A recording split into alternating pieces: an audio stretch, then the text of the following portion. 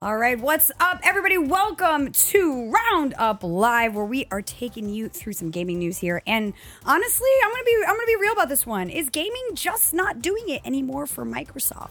Well, judging by the recent remarks from Daddy Spencer himself, it sounds like Microsoft is considering pulling out from gaming entirely. Why did you say it like that? Okay. Head of Xbox himself, Phil Spencer, actually said and predicted that if subscribers aren't where they need to be, and we're talking about Xbox Game Pass, by 2027, it could mark the end of Microsoft's activity in gaming business. Oh. Wild to say that your entire gaming presence for Microsoft, Xbox is based on Game Pass subscriptions. I just didn't realize that it was that important or could be the deciding factor in not doing gaming anymore.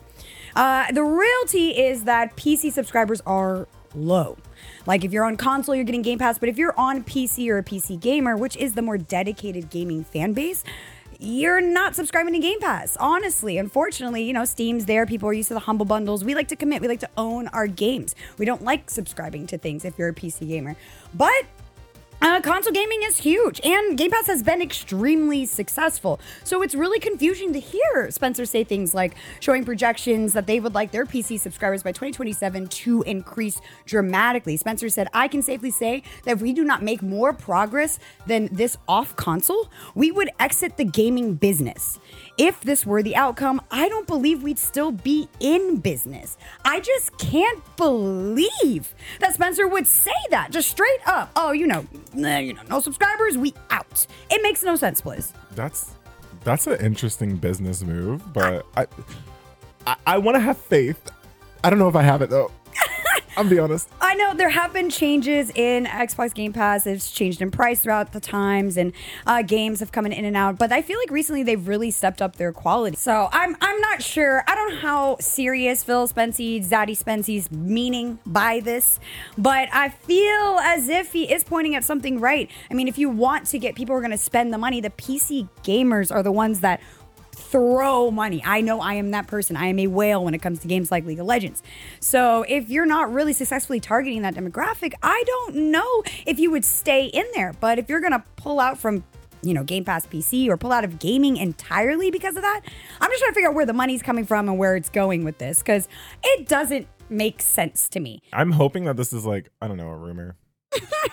I'm hoping it's a rumor, but this is actual quotes from Spency himself. I just hope Spence was having a bad day. That's what I'm thinking. I think Spence was like, listen, no, we're not getting the people we want. Maybe we'll have to pull back on investments. Maybe it's a strategy to scare the consumers into buying more, being more. I'm not sure. I mean, to be honest, it kind of makes me lose confidence in Microsoft that they're banking so much in Game Pass. But when you get games like Starfield on launch, it makes sense. And if that's not being successful, then they're going to have to either rethink their entire strategy or maybe just cut their losses and run. Yeah. They don't really need to be in the console industry. They could just stop. They've got computers down. I mean, we're using what? Windows what? Microsoft Word who? I'm sure they have money somewhere. Money? There it is. Well, let me tell you about money. BK, Griff, Fortnite might be evil. What? And parents might be able to get their money back. What? That's actually Fortnite. shocking. Yeah, this is definitely shocking. interesting. So I'm gonna try my best to not talk about legal jargon. If I do, then I'll explain it. But apparently, there's a settlement that has been reached between Epic Games and the U.S. Federal Trade Commission that happened last Tuesday. And there's some tea that you probably didn't know was happening. The Federal Trade Commission is FTC. So if you've ever heard anyone say FTC, that's what it is. So according to the agency, there's been some allegations stating that Epic Games used dark patterns and other deceptive practices in order to confuse and trick their players into making accidental purchases. Now, What? if you're an adult, that's fine. No, it's not. Actually, hold on. Let me backtrack. No, if you're an adult, it's you fine, would it's fine. know what to do if you made an accidental purchase and stuff like that. But one of the main player bases for Fortnite is kids. It's children. So parents are kind of happy to hear this, but we'll run into the allegation a little bit more. So this was first announced in December 2022, and the initial allegation claimed a variety of design tricks aimed at getting consumers of all ages to make unintended in-game purchases. Instead of taking this to court, Epic Games decided that they would just settle on a agreement or settlement, which was a $245 million settlement, as reported by the FTC. That's a lot of money. Million. I would say, if people don't know settlements, it's a way for both parties to come to agreement and basically a payoff, so they don't have to take it to court, and it could potentially be more money and blah blah blah. But it doesn't necessarily mean that Epic is guilty of these things, but it also could mean that Epic is trying to cover their butts by paying a settlement and not having to get in trouble. I'm not saying they're guilty. I don't know what the evidence is looking like. I'm not a lawyer, but they could be guilty. Also, the tea with this is that initially the complaint that was brought up towards this company was that it was easy for kids to rack up charges without needing permission from their parents, which, yes. The company would also lock players' accounts who would dispute unauthorized charges with their banks. So how much would you get back if you get a refund? That information is unknown.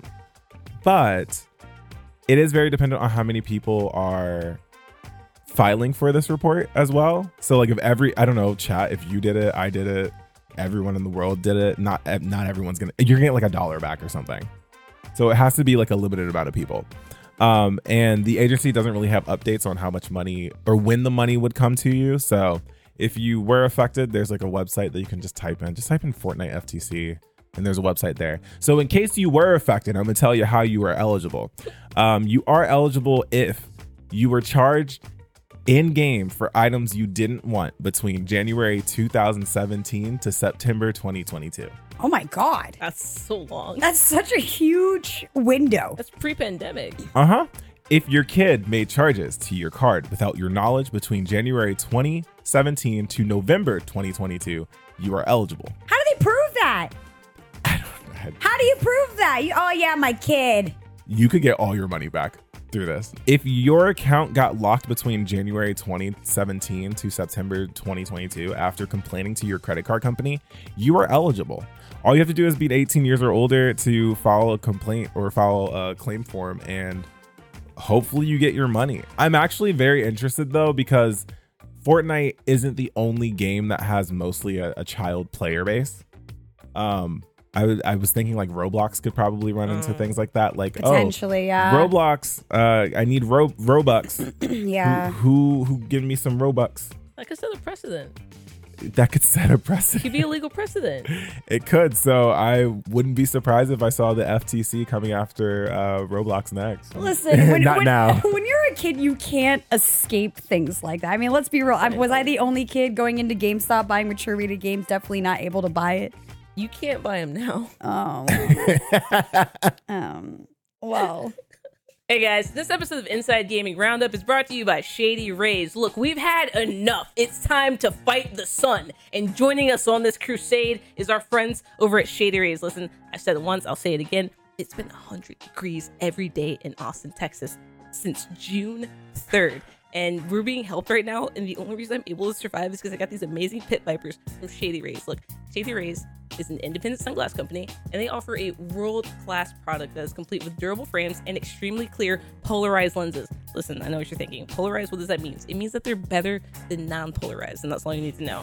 Listen, Shady Rays, on top of having the best lenses, has the best deal in all of eyewear anywhere. Every single pair of Shady Rays sunglasses that comes off their production line is backed by a lost and broken replacement program. That means if you lose or break a pair on day one, not just break, not just lose or break a pair, they will send you a brand new replacement pair. No questions asked. Don't tell them what happened. They don't want to know what happened. Every single purchase supports the Shady Rays Impact Program, which works directly with nonprofits and their communities, from children with cancer to young adults with other serious health conditions. Shady Rays is making a lasting impact on people's lives through sunglasses, and I think that's pretty cool, just like their shades. Listen, If you're watching this right now, that means that you're one of our viewers / listeners, and that means that Shady Rays is going to give you one of the best deals of the season. All you have to do is go to shadyrays.com and use code ROUNDUP for 50% off 2 or more pairs of polarized sunglasses. Not 1, 2 or more. That's not just 2. That means 2 plus. That's I don't know how they do it. And hey, I'm not going to ask them because they don't want me to tell. So look, try it for yourself. The shades that are rated 5 stars by over 250,000 people. Now it's 250,001, including me. That is Shady Rays. Go to shadyrays.com and use code ROUNDUP for 50% off 2 plus pairs of amazing polarized glasses. Get the Pit Vipers. They're like Master Chief. I saw you get carded for a lighter the other week. Okay, we're not doing that. We're not talking about that here. But what we will talk about is, in fact, Call of Duty Modern Warfare 3 multiplayer is officially rated M. Surprising no one at all.